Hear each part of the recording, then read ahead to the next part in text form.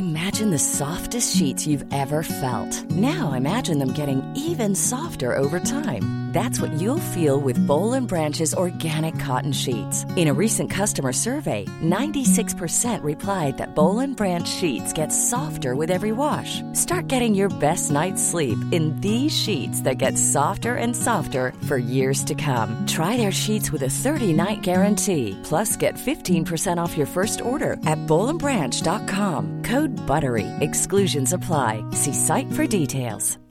When you make decisions for your company, you look for the no-brainers. And if you have a lot of mailing to do, Stamps.com is the ultimate no-brainer. It streamlines your processes to make your business more efficient, which makes you less busy. Mail checks, invoices, legal documents, and everything you need to keep your business running with Stamps.com. Seamlessly connect with every major marketplace and shopping cart. Schedule package pickups and see your cheapest and fastest shipping options from different carriers. With rates up to 89% off USPS and UPS rates. And with the Stamps.com mobile app, you can take care of mailing and shipping wherever you are. Make the same no-brainer decision as over 1 million other businesses with Stamps.com. Sign up with code PROGRAM for a 4-week trial, plus free postage and a free digital scale. No long-term commitments or contracts.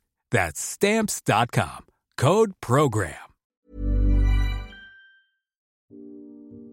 Hi everybody, welcome to Dan Snow's History Hit. In this episode, I really want to share with you a brilliant episode from a sibling podcast of History Hits in our stable. This is Warfare, a fantastic team led by Dr. James Rogers there. And he talked to Tony Fellon and Susanna Fogel. They're creators of the new TV series, A Small Light, which explores a really remarkable true story. It's the woman who hid Anne Frank and her family during the Holocaust. You might have heard my interview with Anne Frank's stepsister on this podcast a little while back. So this really does fill in the story from another point of view. James and his two guests discuss Miep Guyse, how she went from being Otto Frank's employee to hiding that family in the annex for 2 years. After you listen to this podcast, go and check out A Small Light. It's streaming on Disney+. There are 2 episodes released each week, and it's really good. In the meantime, folks, enjoy this episode of Warfare.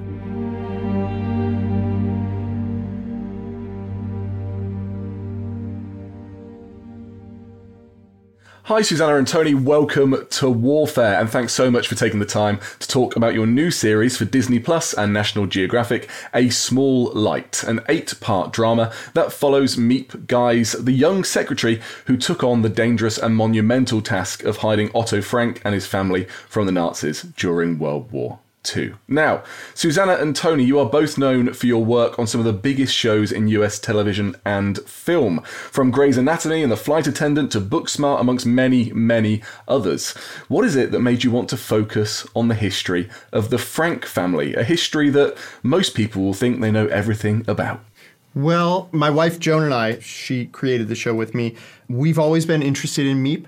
There's a documentary in '96 called Anne Frank Remembered, where Miep is interviewed about her relationship with Anne and the fact that she's the one who saved the diary after the Nazis had dragged them all away. And she was this really kind of remarkable woman, feisty and funny and reflexive. And so we were interested in her, and then we took our kids to the Anne Frank Museum about 7 years ago. And while we were there, we were reading about Miep, about that she was this young woman, newly married, when she first started working for Otto Frank, and then he asked her to help hide his family. I need your help hiding my family. You need to take your time to think it through. No, I don't. What do I do? And she instantly said yes, no hesitation. And he was like, no, you should really think about it. And she said, I don't have to think about it. I'm going to do it. And he was taken aback, and we were taken aback by, who is this person? And our son, who was about Miep's age, was there with us. And we kind of looked over at him and we were like, oh my God, she's him. I mean, she's just starting out in life, really doesn't know how the world works, and is the farthest thing from a spy that you can ever imagine. So how did that happen? And just answering those questions, as well as the fact that we uncovered that Otto lived with Miep and Jan for 7 years after the war. And so how did these two people of different classes, different nationalities, go from being employer-employee to family? And it felt to us like this was a great way to tell a story where the Franks are more peripheral to the story. It's really about a young woman, her young marriage, and this commitment that she's made, and what are the ramifications in her life. Tell us a little bit about Miep, about her own history. I was lucky enough to head down to the Anne Frank house and talk with some of the archivists there.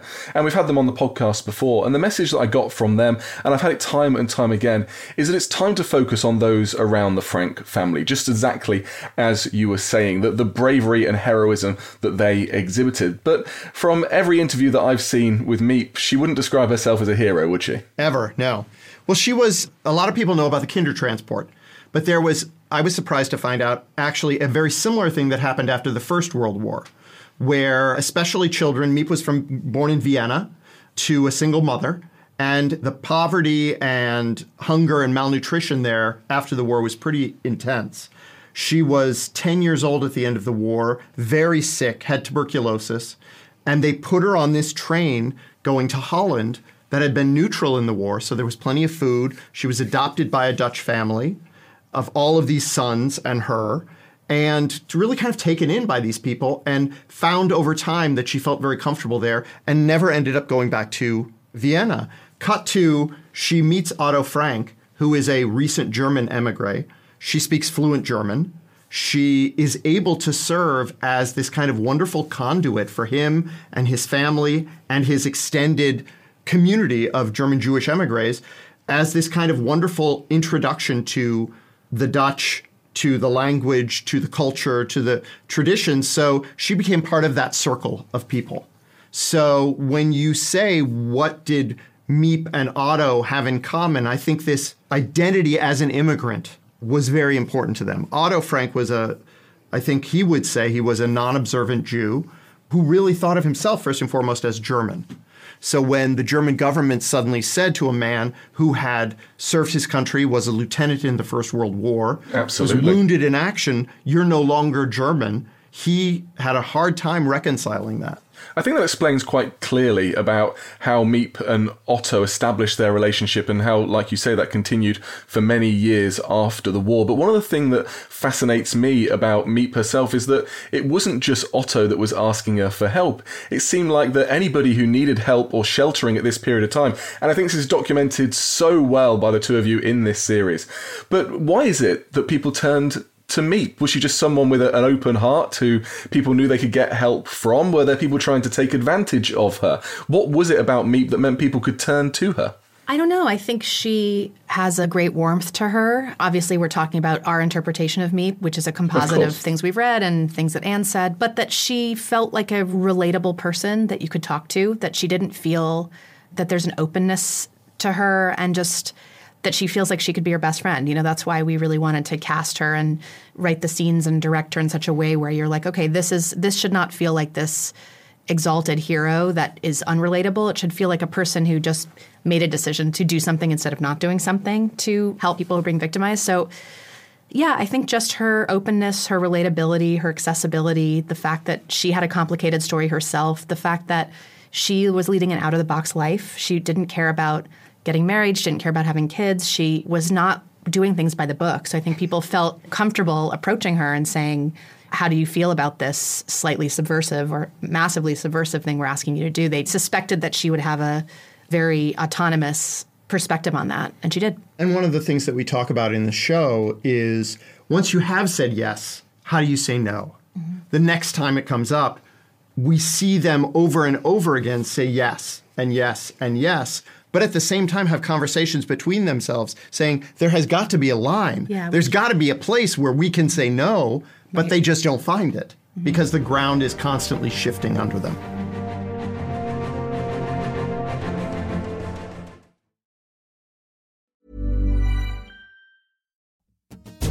Hey, I'm Don Wildman, and on American History Hit, my expert guests and I journey across the nation and through the years to uncover the stories that have made the United States. From first flight to first ladies, from stitching the Star-Spangled Banner to striking gold in California, to shooting for the moon with Apollo. We've got you covered. Catch new episodes of American History Hit, a podcast by History Hit, every Monday and Thursday wherever you get your podcasts. Millions of people have lost weight with personalized plans from Noom. Like Evan, who can't stand salads and still lost 50 pounds. Salads generally for most people are the easy button, right? For me, that wasn't an option. I never really was a salad guy. That's just not who I am. But Noom worked for me. Get your personalized plan today at Noom.com. Real Noom user compensated to provide their story. In 4 weeks, the typical Noom user can expect to lose 1 to 2 pounds per week. Individual results may vary. Looking for the perfect gift to celebrate the moms in your life? Aura frames are beautiful, Wi-Fi connected digital picture frames that allow you to share and display unlimited photos. It's super easy to upload and share photos via the Aura app. And if you're giving an Aura as a gift, you can even personalize the frame with preloaded photos and memories. And also remember, when using messaging apps, they shrink the photos.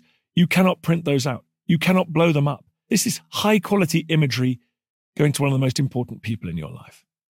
The Aura app is super easy to set up. It takes about 2 minutes and you're going to love it. There's free unlimited storage, add unlimited photos and videos, and invite as many people as you want to a frame. Right now, Aura has got a great deal for Mother's Day. Listeners can save on the perfect gift by visiting auraframes.com to get $30 plus free shipping on their best-selling frame. That's AURA frames.com. Use code DANSNOW at checkout to save. Terms and conditions apply.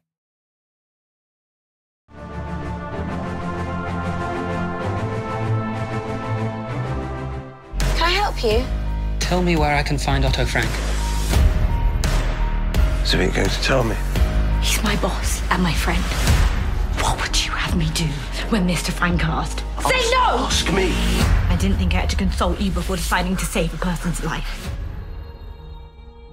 How do you say no, and what would any of us have done in that situation? I think that comes to a head so well in the series, and I ask listeners to watch out for that particular moment where Miep and Jan have a specific argument about it. And it makes you start to think, what would I do in that situation? Do you focus on their relationship purely to try and help us become more related to the characters, to try and perhaps raise some more pertinent issues about what we should do in our own current political climate with the challenges of racism, for example, that we face today?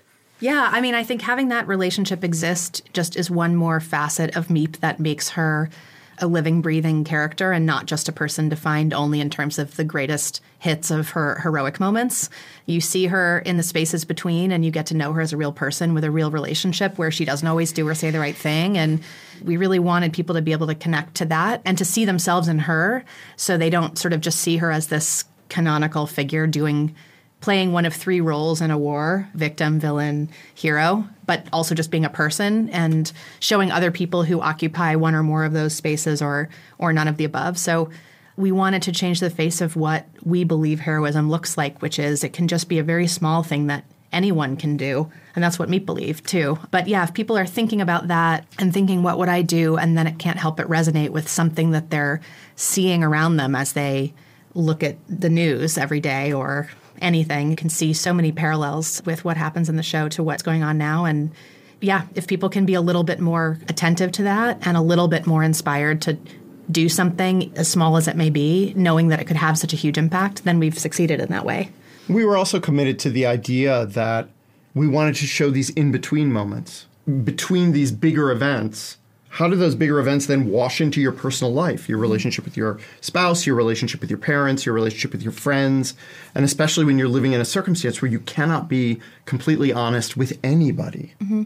That's a really difficult space to live in. And so their kind of ongoing commitment to doing that, I find one of the more inspirational elements of them, because they wanted to be able to share everything with each other, but they were forced to keep secrets from each other. And I think this is something that the cast for this series gets across so well. I mean, what an amazing cast. And Bel Powley just presents Miep in such depth, I think. But that must be also testament to your own directing and writing and the research. At least I'm going to give you the opportunity to kind of bring us some light onto the process that goes behind the research into this. I know that you filmed on location at the Frank house. That must have in itself been a particularly moving and poignant moment, and one that must have been difficult to navigate at times. But while you were there, were you able to draw on some of the expertise, some of the archives? What was it that you based these characters upon? We hired a Dutch researcher who combed through the Amsterdam City archives to find us anything about Miep and Jan. We were able to interview people who had never been interviewed before. There were many survivors who did not want to share their stories, and surprisingly enough, it's only when their grandchildren came to them and said, "You've got to tell this before you leave this earth. You have to share with us what happened," that they're just now opening up a little bit about it. So that was exciting. And also we, because of the subject matter, found ourselves meeting survivors as we were scouting locations, as we were just moving through the city of Amsterdam. I went on a scout of Merweterplein, which is where the Frank's apartment was, and Dutch Angle, who was our production services company in Amsterdam, set me up with a historian who had just done an oral history of the neighborhood. And as we were walking through the streets, she ran across the street to this old woman who was pushing her grocery cart, and she beckoned me over. And this woman was a playmate of Anne's. And so I said, "What was Anne really like?" And she was like, "Anne was a pain in the ass." Anne had to be right all the time. But, she was a big personality. But just to have contact with those people who knew the actual people and went through the experience themselves, obviously is really humbling when you're telling a historical story. But that detail, that's what ideally makes it not feel staid and formal and stately, but makes it feel real and lived in and immediate, which was always our intention. And we don't have long left, Susanna and Tony. We don't have long left to document these first-hand living histories of this truly terrible period in history. And so I suppose it's here that your new series provides a really important service as well, because you're providing this history potentially to a whole new audience on Disney Plus and National Geographic, perhaps even a younger audience. Is that something you had in mind when creating this show? Yeah, I think especially when it became clear that Disney Plus was going to be our home, it felt like that much more exciting. There's always, as you're presenting your pitch to different outlets, you think about the different versions, slightly different versions of the show and who's going to be watching what networks. And Disney Plus is watched by everyone and young people, and a lot of families, so many families subscribe to Disney Plus in all sides of the political spectrum all over the world. And that's really the best possible outcome for this show, is not to just target people who are highly educated, liberal, know about this, believe this, but also targeting people who might live in a community that doesn't talk about this, or where there's Holocaust denial, or where there's the banning of the diary, which is something that some factions of Americans are trying to do. Anyway, just people coming to this material with no knowledge of it or with disinformation about it, and getting to see an alternate, more truthful history of it. It feels like a really wonderful outcome of being with Disney for this. So our intention is, best case scenario, we have young people watch the show, and as they do, then do a deep dive. Yeah. Then go online and dig into it themselves, and maybe go back to the diary or read it for the first time, or go on Wikipedia and dig into Miep. Or want to go to Amsterdam and go to the house themselves. Yeah. We want that, an interest in history, because they've been hoodwinked into being entertained and to caring is our goal for the young people. But keeping in mind just that young people consume media in a very different way than we did when we were growing up. Yeah, you want to kind of tap into that and find a way to engage them on social media, to engage them in as many ways as you can to kind of pull them into Tony will be developing a historical video game. It's all part of the campaign. Go on Miep's shopping trip. Yeah, so we're hoping to reach as many people as we can with the show. Well, as you say, it's incredibly pertinent, surprisingly poignant, I suppose, at this moment in time, because there are those in the United States. So I think the illustrated version of Anne Frank's diary has been banned in some parts of the United States. Yeah, we do indeed live in strange times. It's an amazing graphic novel, a depiction of the story. But I think that just goes to show that as we grapple with new generations coming up. The Anne Frank House, I think 2 or 3 years ago, did a video diary version to kind of, if Anne had had a cell phone and was telling the same story, what would it look like? So I think it's just, like the graphic novel, it's a different way of engaging people and getting them to ask their grandparents, what was life like back then and how are things different? And it's a scary time to be a historian and a writer and a filmmaker, but I think these are the times that compel you to tell certain stories. Absolutely. Well, Susanna and Tony, thank you so much. A Small Light, a powerful 8-part series starring the always excellent Bel Powley, Joe Cole and Liv Schreiber is out in the spring. Thank you both so much for your time. Thank you so much. Thanks for listening, but before you go, a reminder that you can now follow along online on Twitter at HistoryHitWW2, on Instagram at James Rogers History, and on TikTok. The living room is where you make life's most beautiful memories. But your sofa shouldn't be the one remembering them. The new life-resistant, high-performance furniture collection from Ashley is designed to withstand all the spills, slip-ups, and muddy paws that come with the best parts of life. Ashley high-performance sofas and recliners are soft, on-trend, and easy to clean. Shop the high-performance furniture in-store or online at ashley.com. Ashley, for the love of home. Also at James Rogers History. You can also subscribe to our free Warfare Wednesdays newsletter via the link in the show notes.